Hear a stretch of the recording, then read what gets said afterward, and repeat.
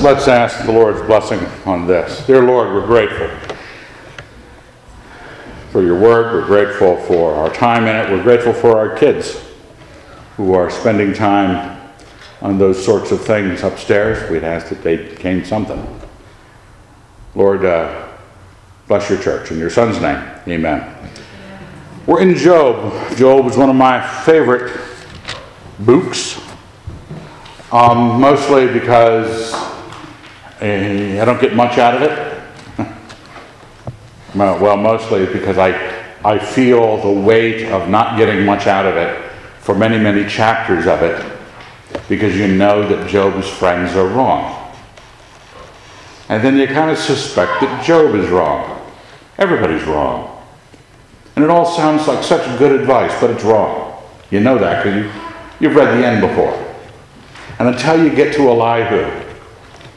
And Elihu, between chapters 32 through 35, is it? 37? 37. Is Elihu speaking. And Elihu is just that sort of person you like to run into. He's on top of the game. He's on top of Job's friends, and he's on top of Job. And when God speaks after chapter 37, pretty much I agree with Elihu. So in chapter 35, that's what we're looking at. Those 15 verses there at the top of the right-hand side are that chapter of Job. And Elihu is in the middle of part of his argument. And as I was reading it, there was elements of conversations I had had during the last few weeks. And it's also not just current, it's in all of our lives all the time. And Elihu said, "Do you think this to be just? Do you say, 'It's my right before God,' that you ask, 'What advantage have I? How am I better off than if I had sinned?' I will answer you and your friends with you, and the horse you rode in on." Well, that's not it in there. "I will answer you and your friends with you. Look at the heavens and see, and behold the clouds which are higher than you. If you have sinned, what do you accomplish against him? And if your transgressions are multiplied, what do you do to him? If you are righteous, what do you give to him? And what does he receive from your hand? Your wickedness concerns a man like yourself, and your righteousness a son of man." We sometimes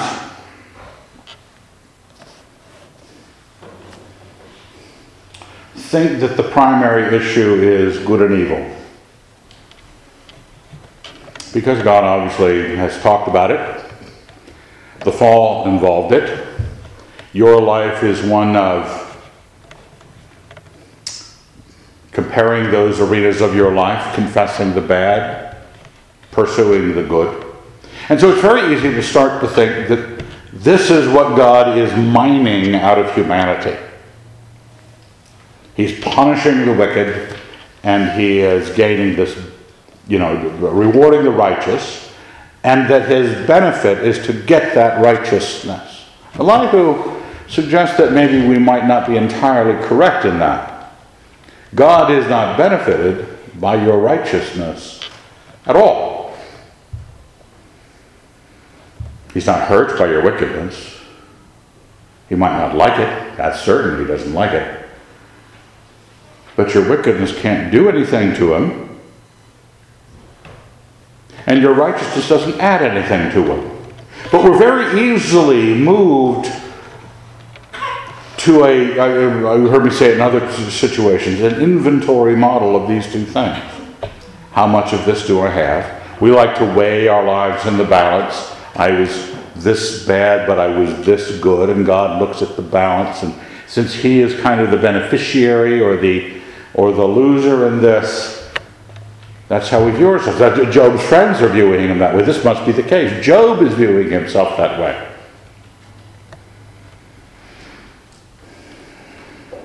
Well, if righteousness and wickedness are collaterals, they're effects, or they are causes of something in you, your wickedness concerns a man like yourself, and your righteousness the Son of Man. This is what it's all about. You are... something's happening in you regarding it. All your wickedness and all your righteousness have good effects horizontally and have negative effects horizontally. Now, what do you do about it? Now, what do you do? What do you say about it? There's something that God does use as a dipstick. Really kind of a big one. And he not only uses it as a dipstick, I have it here on the left-hand side, a little bit ways down. Out of the abundance of the heart, the mouth speaks. You ever stop to think that what cases we make, what positions we take, we are really pulling out the dipstick out of our soul and saying, this is what I think. When Job does not like his friend's accusation, his friends are pulling their dipstick out and saying, this is what we think you did. God wouldn't hurt you this much unless you had done something wrong. And Job's saying, there ain't no way, waving his dipstick around. And it's not it's something we recognize about Job. There's no question there. But I want you to be thinking in terms of the voice you give your righteousness and the voice you give your unrighteousness, because it helps you start to figure out whether your righteousness is pharisaical or is not in the joy of the Lord. You might be really restrained individual, not doing anything bad in your life, and not be doing any of your good in a good way. And your voice about it describes it. What happens to Job is when he was a righteous man. There's no question about it. God is actually bragging about Job to Satan. I mean, has that happened in your life ever? Satan and God even talking about you. Let's say they did. Would God be... Have you noticed so-and-so? Moscow, Idaho? What a fine, remarkable... You can see Satan's eyes narrowing. He says, I'll deal with that.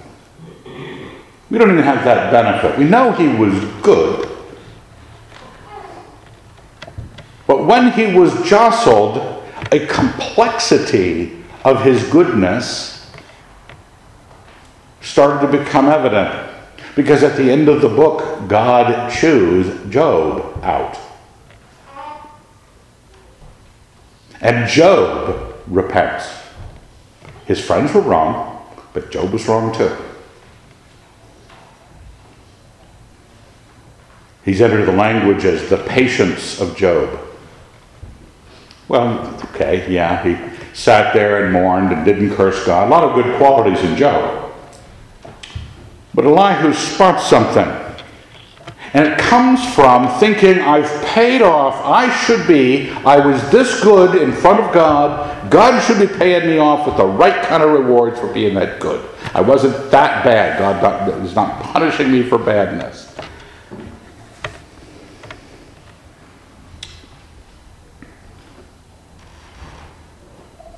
Because, verse 9, because of the multitude of oppressions, people cry out. They call for help because of the arm of the mighty. Listen to this. But none says, where is God my maker, who gives songs in the night, who teaches us more than the beasts of the earth, and makes us wiser than the birds of the air? There they cry out, but he does not answer because of the pride of evil men. It's a very subtle distinction. Yes, the old adage, there are no atheists in foxholes. Everybody under a bad situation, man, the prayers become for Aunt Betty who's got cancer. Aunt Betty didn't have cancer. We didn't think about Aunt Betty. Now Aunt Betty has cancer. We're praying for her. Or you have cancer. And it focuses the mind wonderfully. And that's where people lose their faith, because they pray the prayer. They pray the prayer. The problem was their goodness and their evil is a tidy good citizenship award for this earth and for your life. You were able to live comfortably because you were a good person. You paid your bills. You were nice to the needy. You didn't run off with the neighbor's wife. Good for you. And you think you tidied it up. And you almost think that when oppression happens, God owes you something. Because this is what Job did. Bad things are happening to me. What's the difference if I had been bad? That's the first couple verses there. What's the benefit of being good? If you're thinking that way, you're thinking incorrectly. Elijah is noticing, because of the multiple repressions, people do cry out. It's not wrong to pray to God when you're under a difficulty. He says, but nobody says in that prayer, where is God my maker? Who? And then they recognize a depth of God's goodness to them. That's how they define him. It becomes very quickly accusational. We offered the goodness. He should heal Aunt Betty. Where is God my maker who gives songs in the night? Now the good things. He says, if they cry out this way, verse 12, he does not answer because of the pride of evil men. That's how that's defined. What Job has done, questioning the righteousness of God, is because Job's preparation for this moment wasn't built on him thanking God, living in the good that God had given him. He was always a little nervous. You can go back to the first chapter of Job and look. His kids used to party, and he used to offer sacrifices the next day, just in case they had blasphemed God while they were 3 sheets to the wind. He was concerned that righteous things were met.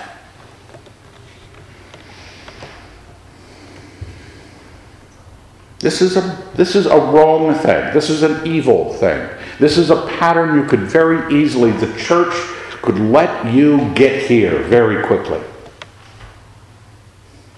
Verse 13, it tells you in red, surely God does not hear an empty cry, nor does the Almighty regard it. So there.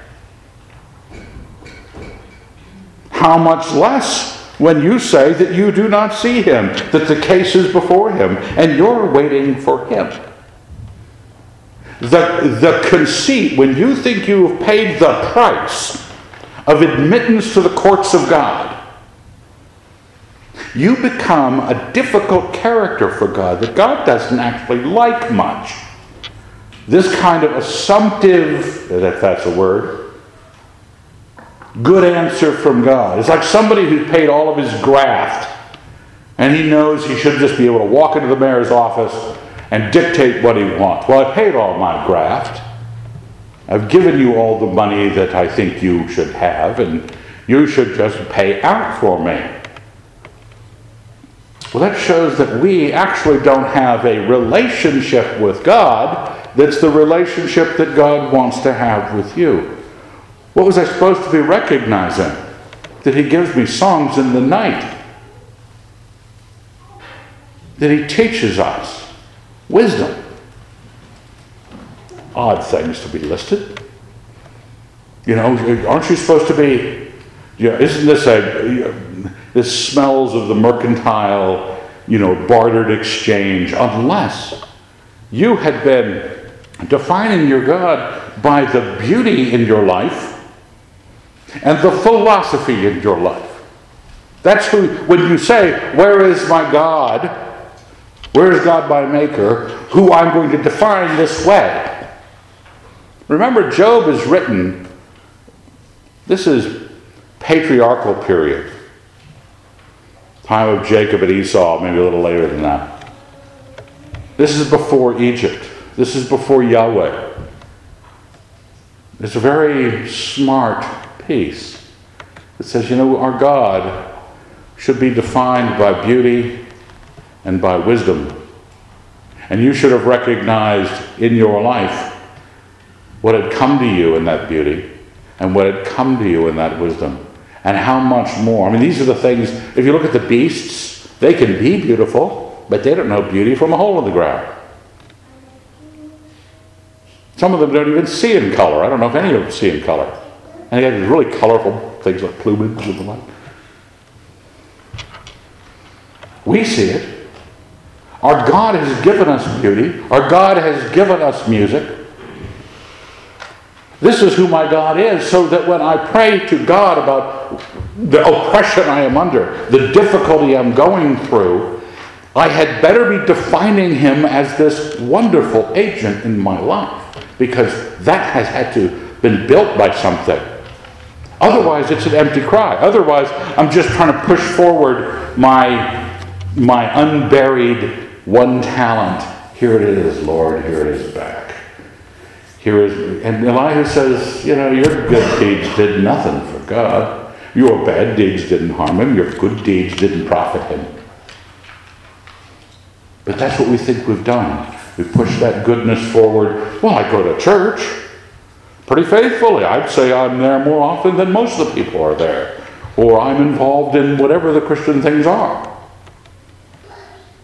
We're supposed to be involved and recognizing the goodness of our God, not the righteous goodness of our God, but the goodness of our God in other categories.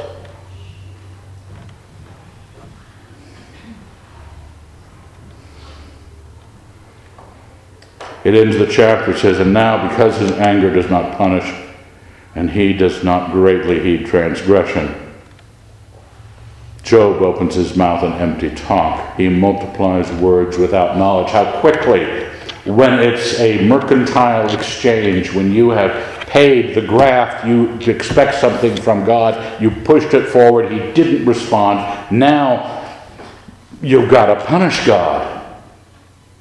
You have to complain about him. He opens his mouth in empty talk. That's what you do. That's what many agnostic atheist kids in Christian families say. Well, I prayed and nothing happened. I've been a good kid, gone to church. Then I prayed and Betty died. And multiply words without knowledge. Because your anger does not punish him.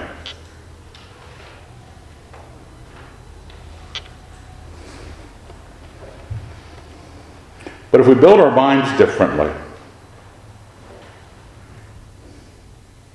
this passage out of 1 Timothy 4:1 on the side here. Now the Spirit expressly says that in later times some will depart from the faith by giving heed to deceitful spirits and doctrines of demons, through the pretensions of liars whose consciences are seared, who forbid marriage and enjoin abstinence from foods which God created to be received with thanksgiving by those who believe and know the truth. For everything created by God is good, and nothing is to be rejected if it is received with thanksgiving, for then it is consecrated by the word of God and prayer. I want to tell you this morning, say practically, you saying grace over your meal, as a family gathers round the table and Father bows his head and the kids fold their pudgy little hands and he says, rub-dub-dub, thanks for the grub, yea God. And, maybe you pray a little more formally than that. It's almost the most important prayer. He has given you that wife. He's given you marriage. He's given you food. He's given you art. He's given you philosophy. He has made you different than the beasts. And all you want to turn it into is the cold exchange of goods and services. Everything is to be accepted. Everything with thanksgiving. It's making you a different kind of person. You are going to go through hard times. Someday, Leslie and I don't know which one it's going to be. It's going to be sitting by the bed of the other while they die. It's going to happen. Life and death and misery and toothaches and disease happen. There are going to be some of you who get to go through the circumstance where everybody you know and love rejects you. Where are you going to be? What's your prayer going to be like? How are you going to speak to your God? Is your God going to fail you and you're going to judge him because you were carrying in your little midst your good deeds? Or are you going to walk up to the God that you remember for giving you your wife, giving you your children, giving you your art, giving you your thinking, giving you your food? You received it all with thanksgiving. So he said, Lord, where are you, the one who has given me all these things? Is that where your mind's going to be? That's where your mind's supposed to be. Otherwise, it's empty talk. Otherwise, God doesn't listen to you.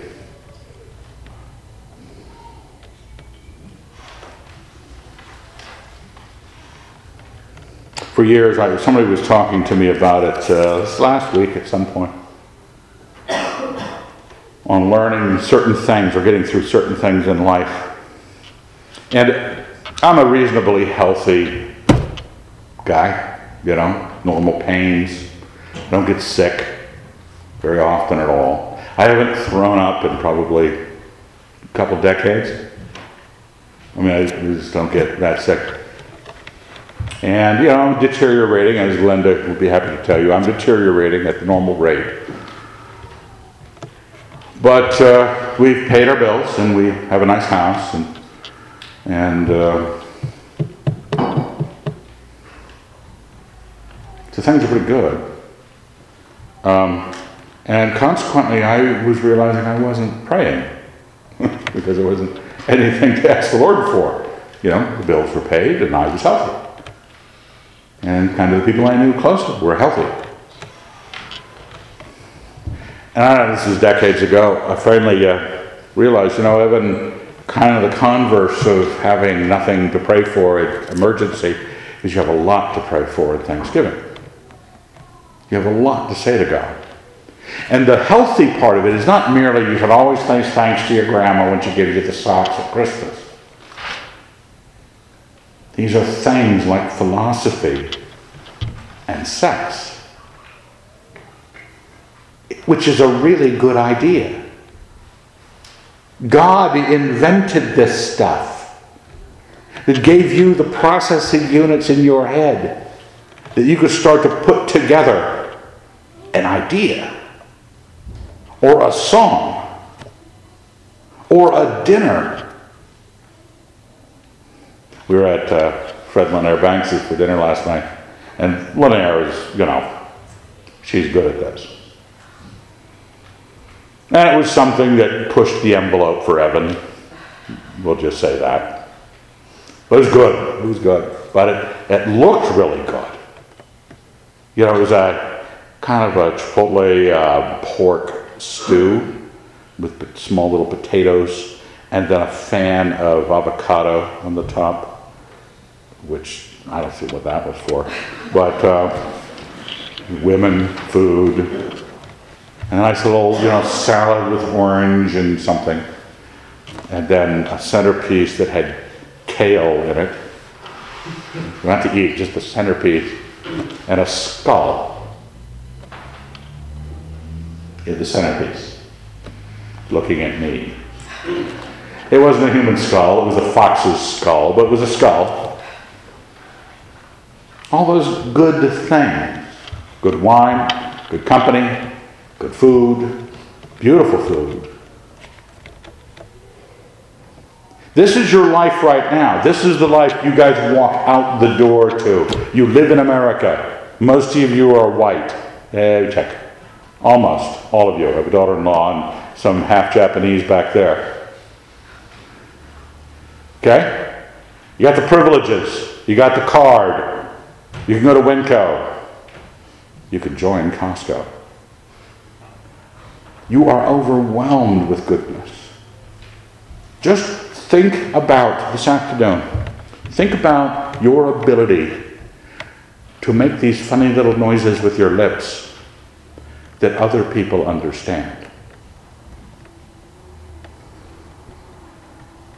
And everyone had to learn how to do it, and everyone had to learn how to understand it. And they not only have that done in English, they also can do that in Spanish, and French, and German, and Sinhalese, and whatever else you might be speaking. They have an entirely different way of making noises. And the people in that country know those noises. You should be falling to your knees. This is just amazing. What a world. Food. What a world. So why did God make us to need food? You're just an awful human being, aren't you? Yeah, well, I don't see why he can't just make us, like make cell division and turn into two people. No sex, no marriage, no relationship, no food. Your mother's basement is the place for you to live. Verse Psalm 92. It is good to give thanks to the Lord, to sing praises to thy name, O Most High, to declare thy steadfast love in the morning and thy faithfulness by night, to the music of the lute and the harp, to the melody of the lyre. For thou, O Lord, hast made me glad by thy work. At thy works of thy hands I sing for joy. How great are thy works, O Lord! Thy thoughts are very deep. The dull man cannot know. The stupid cannot understand this. Yeah, see where the psalmist is going? I'm thinking about what he has done. And I'm grateful that I have the capability to think about what he has done. And there's nothing you could do but sing his greatness. And I can remember being embarrassed. I've told you this before. My dad kept hymnals under the front seat of the car. Pick up a hitchhiker and then proceed to pull out hymnals. And we would have to sing the hymns. I was so embarrassed. And I knew the hymns and all the Charles Wesley stuff. We'd sing them with gusto, but I remember finally realizing that this is actually really good poetry.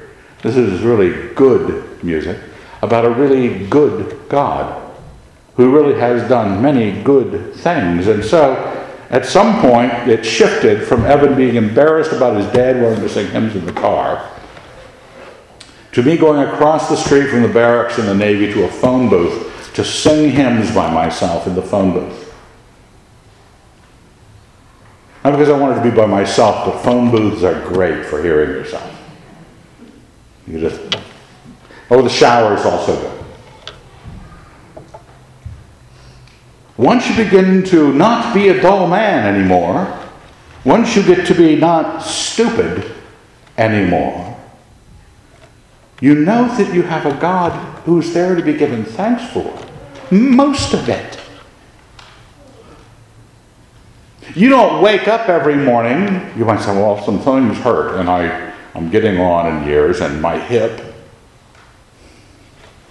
But even Paul, who had a long-term pernicious, pain that bothered him of some sort, we don't know what it was. At least he petitioned God for it, but he's still saying, rejoice in the Lord. You've got a lot. And you're going to be able to, even when you go through a hard time, to pray prayers that are appropriate to that message, where you're not just shoving your little pile of good deeds at God, you're shoving your understanding of who he is. He is trusted by you. He is believed by you. You know his righteousness. You know his goodness because you've been busy thanking.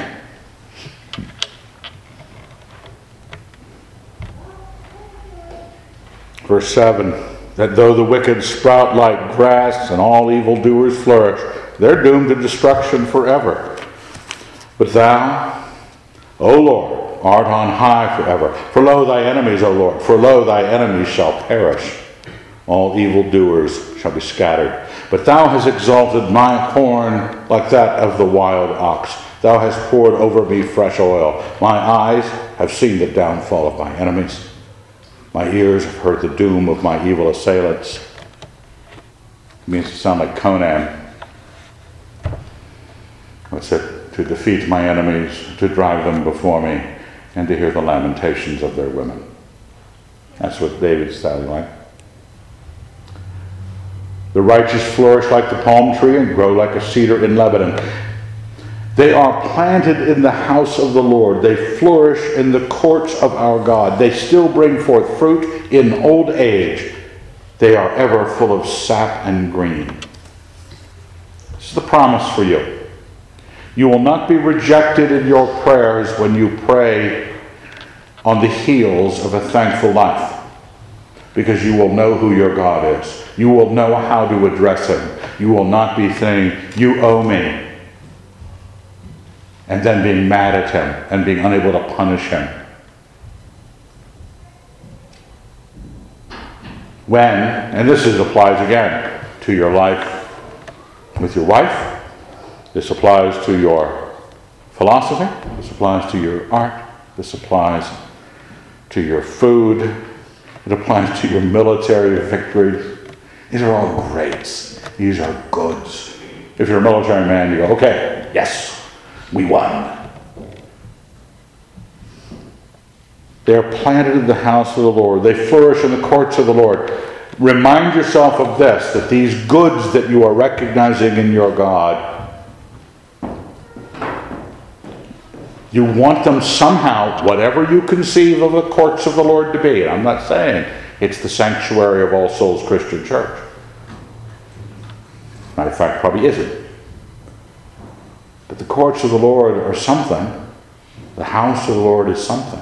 Where you know you are walking to where he has made his name to dwell. Because that is what's going to keep you, because look at what it promises you. In old age, you're going to still be full of sap and green. You'll still be bringing forth fruit. So, this is what I want you to take away. Don't be satisfied with mere goodness. Be satisfied with knowing your God. Be satisfied with doing all the good that doesn't have to do with goodness. Doing the right thing. Because you want to be in your old age still productive and the beneficiary of God, the one who God answers the prayers of. Remember, you don't want to be the empty cry, the empty talk, the rejected, someone accusing God of not paying his debts. It builds a confidence when you thank God. Thessalonians says,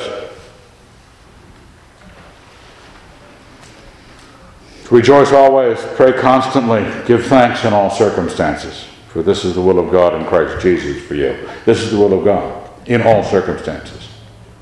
Give thanks in all circumstances. I can't tell you it enough. Thanksgiving, if you're the kind of woman that, I don't know, rhymes with bitch. Oh, did I actually say it? Thanking God will help fix you. You begin to realize that life is not one long complaint. And everyone else doesn't live for you to have a reporting mechanism on. You're going to be thanking God. You're going to be building a better view of your God. If you're just an awful male, awful guy who's always grumping around, thank God. Spend some time thanking him. God's reputation to you is benefited. God's reputation to others is benefited. We spend all of our time trying to argue people out of a viewpoint they gained by not recognizing God's good gifts. What did you off-quoted Romans 1, because they did not honor God or give him thanks, he gave them up to the futility of their minds. And this is what it is. And it could be happening to Christians. It's not just mere people who don't thank God and end up atheists on a state university campus. Them and Christians who have turned their relationship with God is, did I meet the rules? Did I do the rules you owe me? We want to know our God and know the wonderful thing and show that the Lord is upright, verse 15. He is my rock, and there is no unrighteousness in him. That's the confidence you walk away with. He would never. He would never. I get into theological arguments occasionally. It's been known to happen. And one of the ones that we talk about is in the morality of God. Could God do evil? Well, some people feel the only way they feel safe is to say God cannot do evil. I don't hold that position. I believe God can. Now you say, God could do evil? Yeah, but he wouldn't. There's a difference. We want to be protected by a kind of a fiat barrier. God could not go past the force field of doing bad something. I say, he's a moral agent. He could choose to do that which is wrong, but he won't. Do you know him? He wouldn't do this. He wouldn't do evil. There is no unrighteousness in him. Well, how do I prepare that mind? The confidence you have is to find all the things besides your righteousness for you to rejoice in and be thankful and to register that thanks with him. Let's thank him now. Dear Lord God, we're grateful. We also thank you for this Lord's Supper coming up, Lord, and we'd ask you to also bless us as we ponder the word. In your Son's name, amen.